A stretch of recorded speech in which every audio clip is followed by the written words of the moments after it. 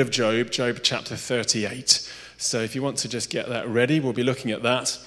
We'll also be looking at 2 Kings chapter 5, if you're someone who likes to keep a finger in one and a finger in the other. But as you're looking that up, let me just explain where we're going. I've been given the title, as you can see on the screen there, Wisdom in the Wandering. I really enjoyed John Bradley's sermon, by the way, a couple of weeks ago, Wisdom in Waiting. I listened to it online, and if you haven't heard it, it's worth a listen. But today it's Wisdom in Wandering, or Wisdom in the Wandering. And I want to look at that today in 2 ways. Firstly, is there wisdom in wondering about stuff? Is it wise to wonder why the world is not as it should be? Is it wise to wonder, why doesn't God sort it out? Is it wise to wonder why some people suffer more than others? More personally, is it wise to wonder, why me? Is it wise to wonder about our faith, to play with questions or doubts? Is it wise to be circumspect about some of what we read in the Bible, or circumspect about what some preachers preach to us? Is it wise to wonder? That's going to be the first half of the sermon. But the second way of looking at that phrase, wisdom in the wandering, is to ask, what wisdom do we have to offer in the wandering of others, or to the wandering of others? As people who have faith in God, what wisdom do we have when they're wondering about the circumstances that they find themselves in and all that life throws at them? So 2 ways we're going to look at this phrase. So as we turn to Job, I want to say that this sermon is a little bit tentative. Job is a famously enigmatic book. And if there are any scholars of Job out there, you can come and correct me afterwards, because it's not always clear what Job is saying and what Job is about, and it is quite nuanced. And my uncertainty in this sermon kind of reflects that. So I'm offering thoughts today for you to ponder on, rather than making any sort of definitive proclamation. Now, I'm sure you know the general story of Job. Just quickly, in case you don't, Job was a godly, upright, rich and successful man who, in a series of catastrophes, loses everything. So in the story of Job, his livestock are stolen, his servants put to the sword, his children are crushed when a house falls on them, and then he himself is afflicted with painful sores. I don't think we need to see Job as a literal figure, rather I think he's a literary figure. He's kind of a fictional archetype for all the innocent suffering there is in the world. Let me move that out of the way, I'm going to hit it otherwise. He's the person that is the one that depicts all innocent suffering. And from chapter 3 right through to chapter 37 in Job, Job and 4 of his companions have a debate about what Job must have done wrong and what his response to suffering ought to be. It is chapter after chapter of wondering what causes suffering, wondering what is the meaning of suffering, and so wondering what suffering's remedy should be. And after Job has for many chapters pleaded with God to speak and answer his complaint, God eventually turns up in chapter 38. So I'm going to read extracts from 3 chapters, but starting in chapter 38, verse 1. Let me read it from the screen, then I will know where I am. Then the Lord spoke to Job out of the storm, and he said, "Who is this that obscures my plans with words without knowledge? Brace yourself like a man, and I will question you, and you shall answer me. Where were you when I laid the earth's foundations? Tell me, if you understand. Who marked off its dimensions? Surely you know. Who stretched a measuring line across it? On what were its footings set? Or who laid its cornerstone, while in the morning stars sang together and all the angels shouted for joy? Who shut up the sea behind doors when it burst forth from the womb? When I made the clouds its garments and wrapped it in thick darkness, when I fixed limits for it and set its doors and bars in place, when I said, 'This far you may come and no farther.' Here is where your proud waves halt." Oops, where did we go there? And then jumping across to, I hope, I've lost it. Oh, no, it doesn't like that. What's it doing there? There we go. Chapter 40, verse 8 to 14. God's still speaking. Would you discredit my justice? Would you condemn me to justify yourself? Do you have an arm like God's, and can your voice thunder like his? Well, then adorn yourself with glory and splendor and clothe yourself in honor and majesty. Unleash the fury of your wrath. Look at all who are proud and bring them low. Look at all who are proud and humble them. Crush the wicked where they stand. Bury them all in the dust together. Shroud their faces in the grave. Then I myself will admit to you that your own right hand can save you. And finally, this really isn't working, is it? In Job chapter 42, can I just read it from here? Oh, there we go. Thank you. Job chapter 42. Then Job replied to the Lord, I know that you can do all things. No purpose of yours can be thwarted. You asked, who is it that obscures my plans without knowledge? Surely I spoke of things I did not understand, things too wonderful for me to know. You said, listen now, and I will speak. I will question you, and you shall answer me. My ears had heard of you, but now my eyes have seen you. Therefore I despise myself and repent in dust and ashes. I find Job's words at the end of the book, those words there, devastating really, after all his argument and his complaint. Job has a ring binder full of complaints. He can list the things that he is angry with God about, that he believes is unfair in his life. But when God speaks, he perceives how small he is and how limited is his understanding. He's humbled into repentance when faced with the magnitude and the magnificence of God. And he realizes he has no right to question the Creator. So when you read the book of Job, and if you read the whole thing, if you've got a couple of hours, it would seem when you get to the end that Job is kind of being told off. It's as if he realizes that all the arguments he's put forward and all the arguments of his friends, they are all foolishness, not wisdom. His friends keep telling him, listen to my wisdom. But at the end of the book, it reveals the words to have been foolish. Why trouble an inscrutable God with small-minded wondering? Why not just be fatalistic and say, well, God is God, and what will be, inshallah, as a Muslim would say. So is the message of Job then that it's not wise to wonder, but foolish to wonder? Well, look, in the Jewish tradition, in the Hebrew scriptures, what we now call the Old Testament, there are 5 books that are collectively called wisdom literature. And those books are Proverbs, of course, and Ecclesiastes, and Psalms, and Song of Songs, and Job.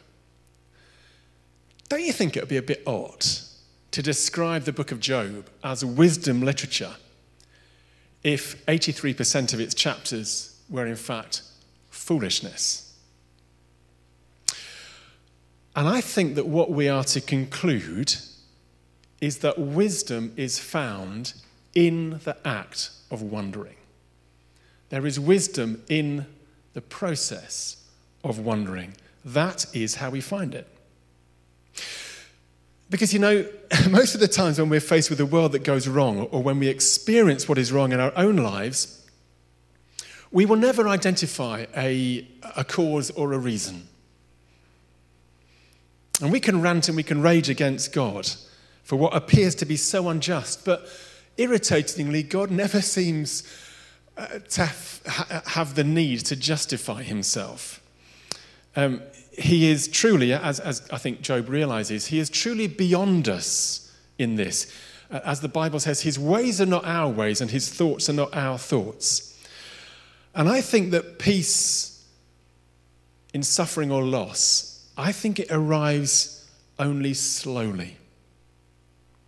And ultimately, it rests on acceptance of what is and trust in the presence and goodness of God.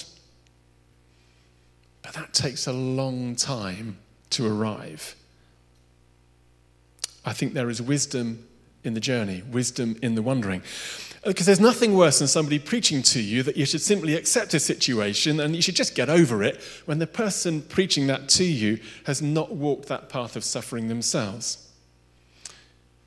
Put another way, it's no good somebody telling you to stop your wondering about God and his justice when they themselves have never had cause to wonder themselves. Wisdom only comes through the wondering. And that, I think, is why we have 35 chapters, read them, of wondering in the book of Job. Wisdom is found in the act of the wondering. Which I think is mighty fortunate, because we all will, at some point, have cause to wonder.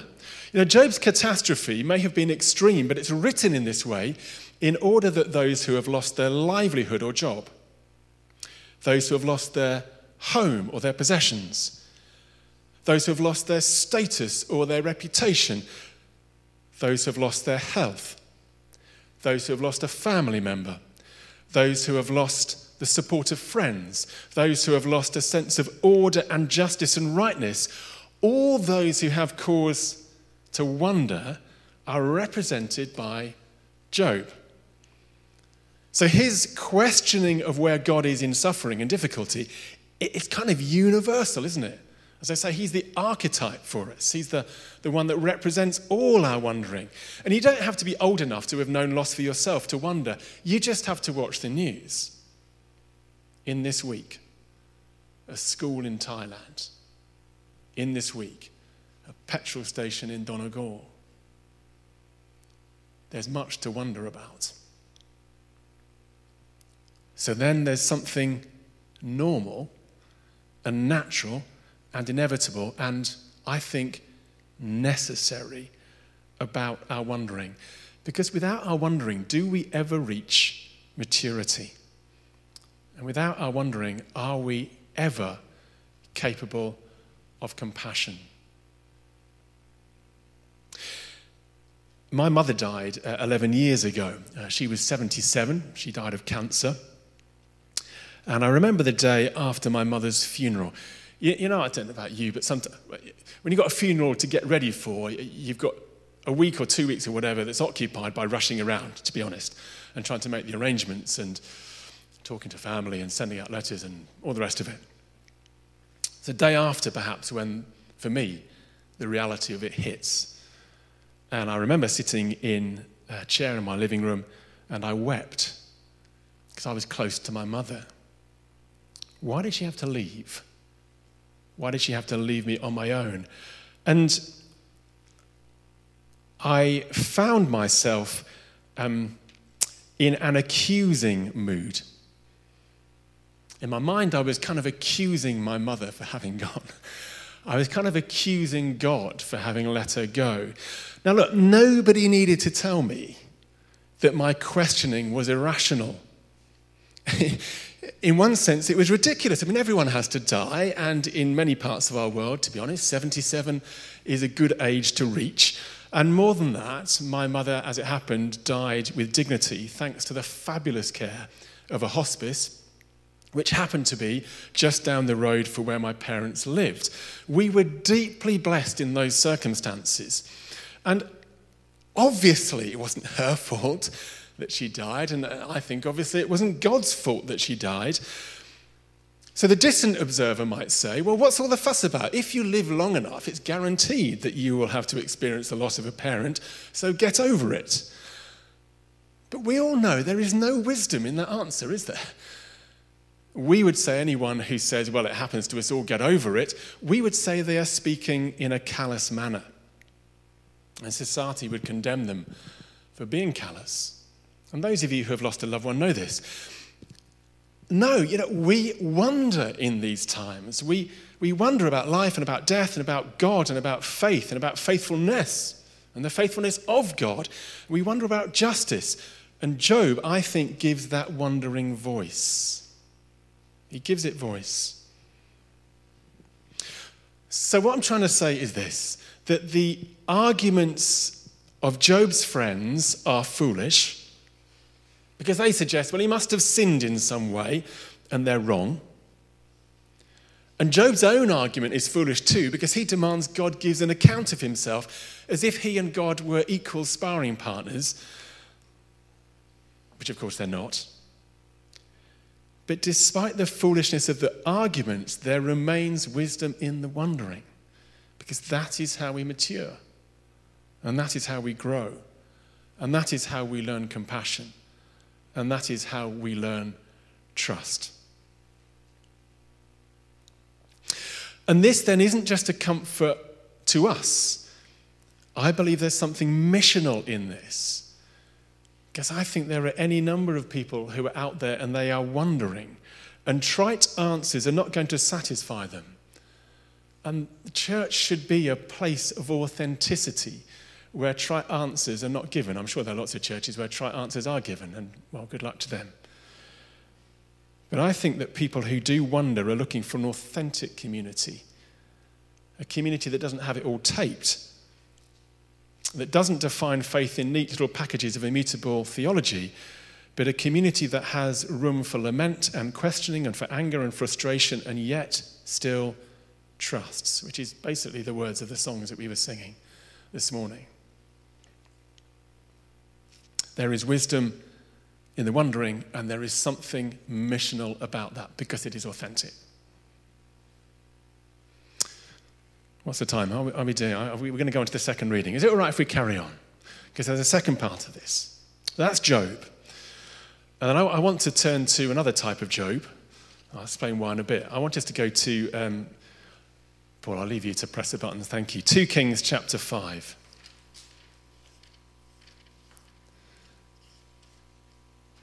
Kings chapter 5, this is a story of Naaman. That's a good well-known story, so let me read this one. Now, Naaman was commander of the army and the king of Aram.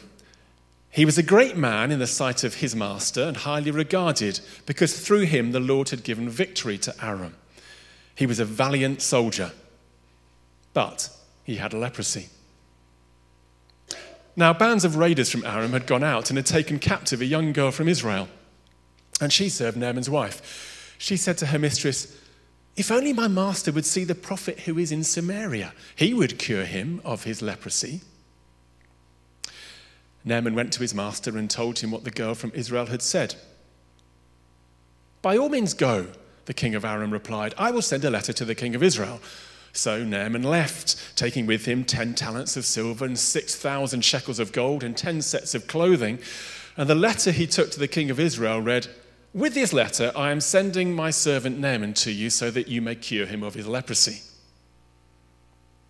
As soon as the king of Israel read the letter, he tore his robes and said, "Am I God? Can I kill and bring back to life? Why does this fellow send someone to me to be cured of his leprosy? See how he is trying to pick a quarrel with me."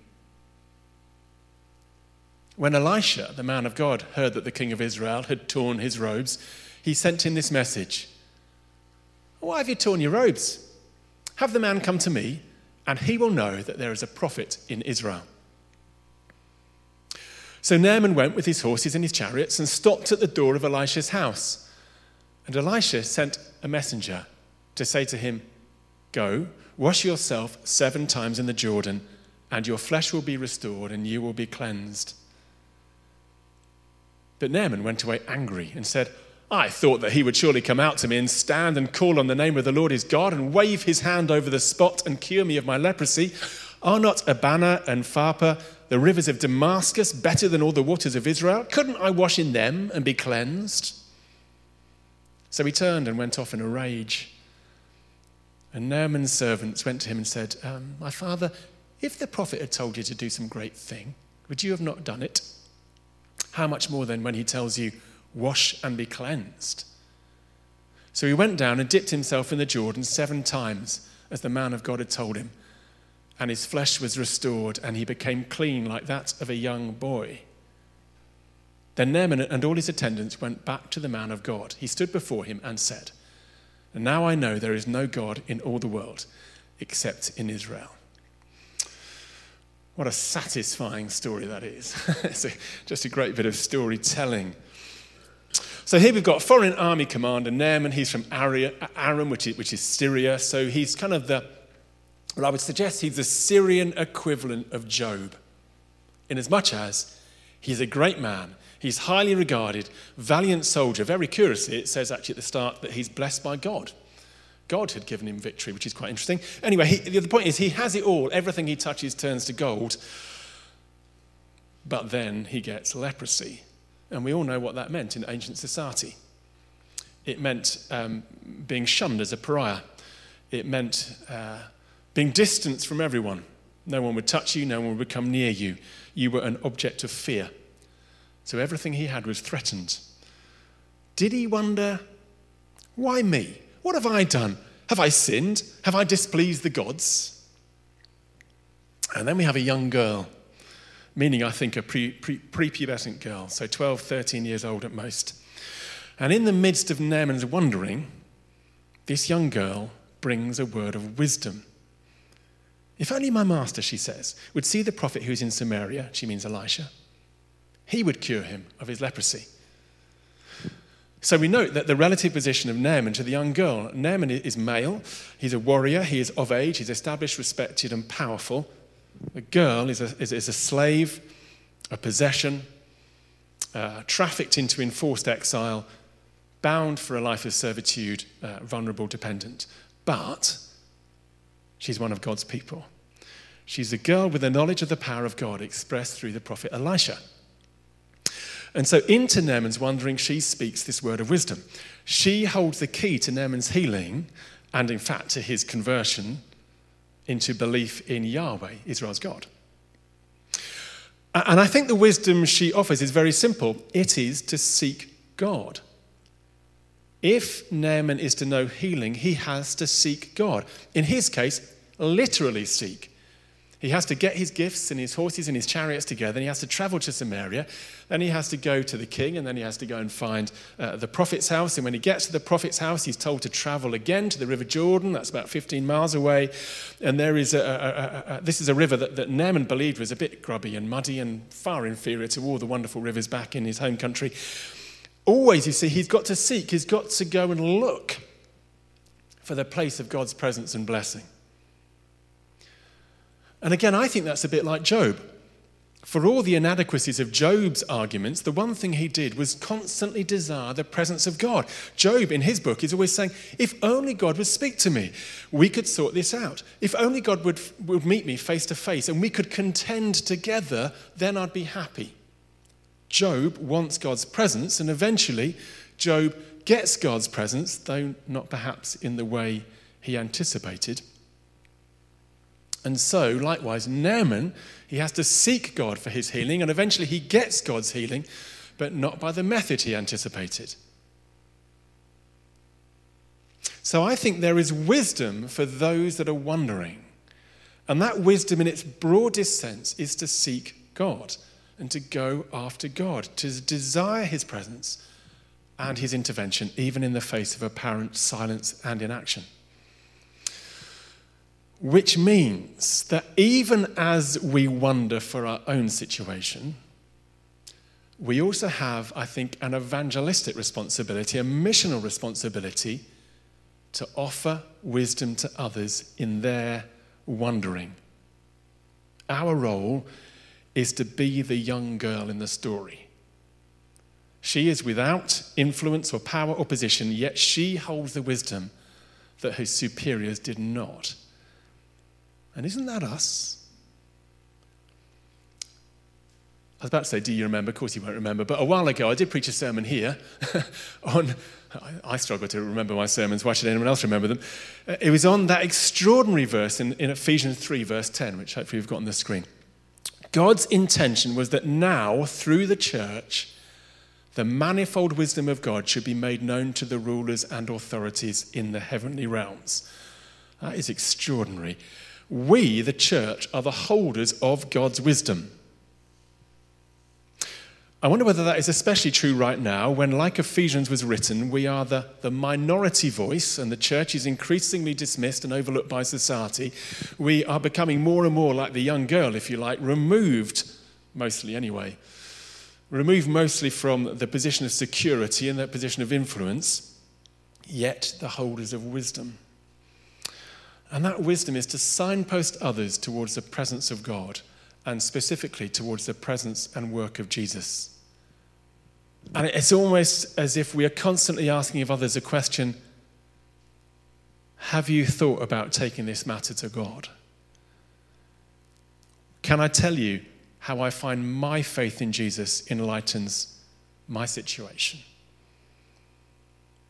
And it may be, maybe that as with Naaman, what Jesus will do, well, he might bring a literal healing, of course.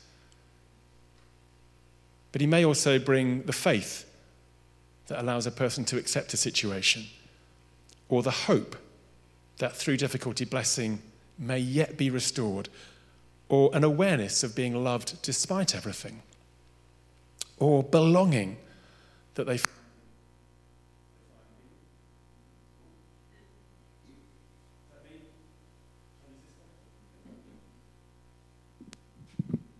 Don't you love technology?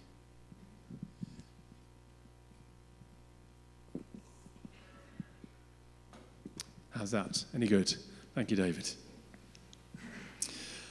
So it may be that they find hope in their blessing. It may be kind of awareness of being loved. It may just be they find reassurance that whatever comes, God is present with them. So this is the wisdom we have to offer, we have to share. It isn't try answers, and it's not admonishment to anyone for being slow to understand. Sometimes the wisdom we offer is simply to embody the presence of Jesus and just be with people in their wondering. If only my master would see the prophet in Samaria, says the girl. And we say, if only my friends, if only my spouse, if only my children, if only my work colleague would seek the presence of God. So there's wisdom in our wondering, because that is the way we gain trust and learn to have compassion. And we have wisdom to offer others in their wondering, which is to point towards God. So let me finish with another brief reflection on my mother. When my mother was in the hospice, which is down in Banbury, after she died, the hospice staff and others who knew her all remarked on how stoical my mother was in the face of her illness. Now, I get what they were saying, but I don't think they had it quite right. According to the dictionary, stoicism is the endurance of pain or hardship without the display of feelings and without complaint. Now, for sure, my mother happened to be of a fairly stoical disposition. I'm not saying that. But for the observant, or with those with ears to listen, it's not just that my mother was stoical. It's that she was faith-filled. And she had a trust in Jesus. And I genuinely believe, I believe her because she said it. She was not afraid of dying. I think she had found wisdom. And in her simple entrusting to God of her life and her last days, she was a signpost to God, and she embodied wisdom for others who were wondering. So that's our challenge. Not to be afraid of our own wondering. It's universal. We have to go through that. And there is wisdom in it. And may God lead us through it. But also to offer that embodiment of wisdom for others. To point to our faith and to point to Jesus in whom we can trust, despite all things. And I say all of that, and I realise that I will not have answered your questions about your own situation. I won't have helped you with your whys and your anger, your frustration, your whatever it may be in the things that you are facing. I'm not resolving your wondering. I'm just saying that God is with you in it.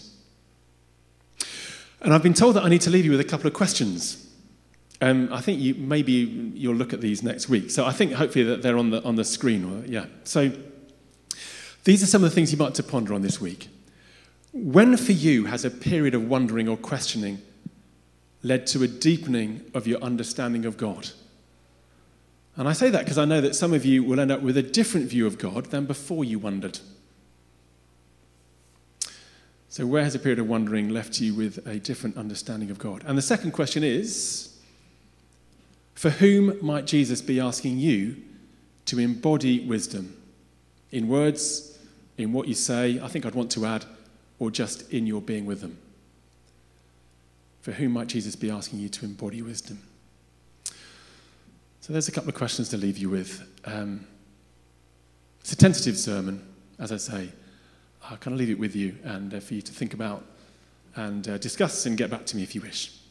Thank you.